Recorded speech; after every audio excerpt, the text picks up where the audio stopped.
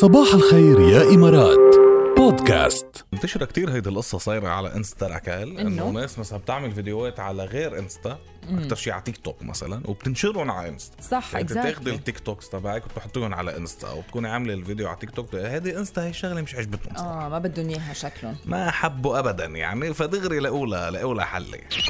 سبوت لايت عم بيقولوا هلا في يعني خاصيات جديدة أو خصائص جديدة، يعني تشجيعا لنشر المحتوى الأصلي على نظامه الأساسي. يعني أنت بدك تنشر فيديو على إنستا وتنشر ريل، بتعمله على الريل، بتعمله على إنستا، مش بتعمله على تيك توك بيجي بتنشره هون.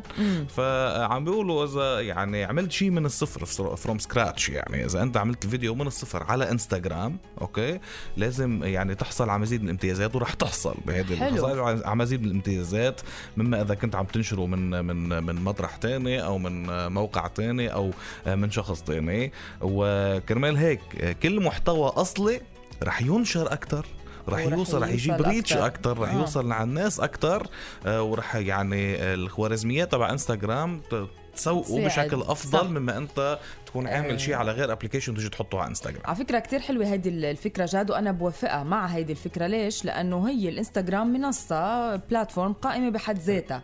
عرفت كيف بتنزل صورة يمكن ما بتشيرها على الفيسبوك أو على محل تاني، بتحسها هيدي بس مثلا أرتستيك أو خاصة بالإنستغرام. حلو يكون في محتوى خاص بالإنستغرام. إنستا على إنستا، تيك توك على تيك توك، فيسبوك على فيسبوك. يعني صباح الخير يا إمارات مع ركال وجاد برعاية فلاي دبي. زوروا flydubai.com.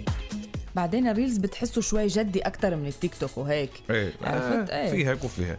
وقد ما في قصص بتنزل على الريلز هلأ بيسفرونا من بلد لبلد، بيصوروا اشياء حلوة وهيك. زوروا، روحوا انتوا هلأ، سافروا كمان مع العائلة والأصدقاء بعيد الفطر المبارك مع فلاي دبي. تمتعوا بأسعار روعة للإسكندرية وعمان والبحرين وبيروت والخرطوم والعديد من الوجهات التانية كمان، ابتداء من 1120 درهم بس للذهاب والعودة.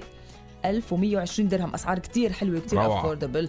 شو عم تنطروا؟ يلا تأكدوا هلأ من حجزكم عبر flydubai.com وتطبق الشروط والأحكام. نسألك يا من هو الله الذي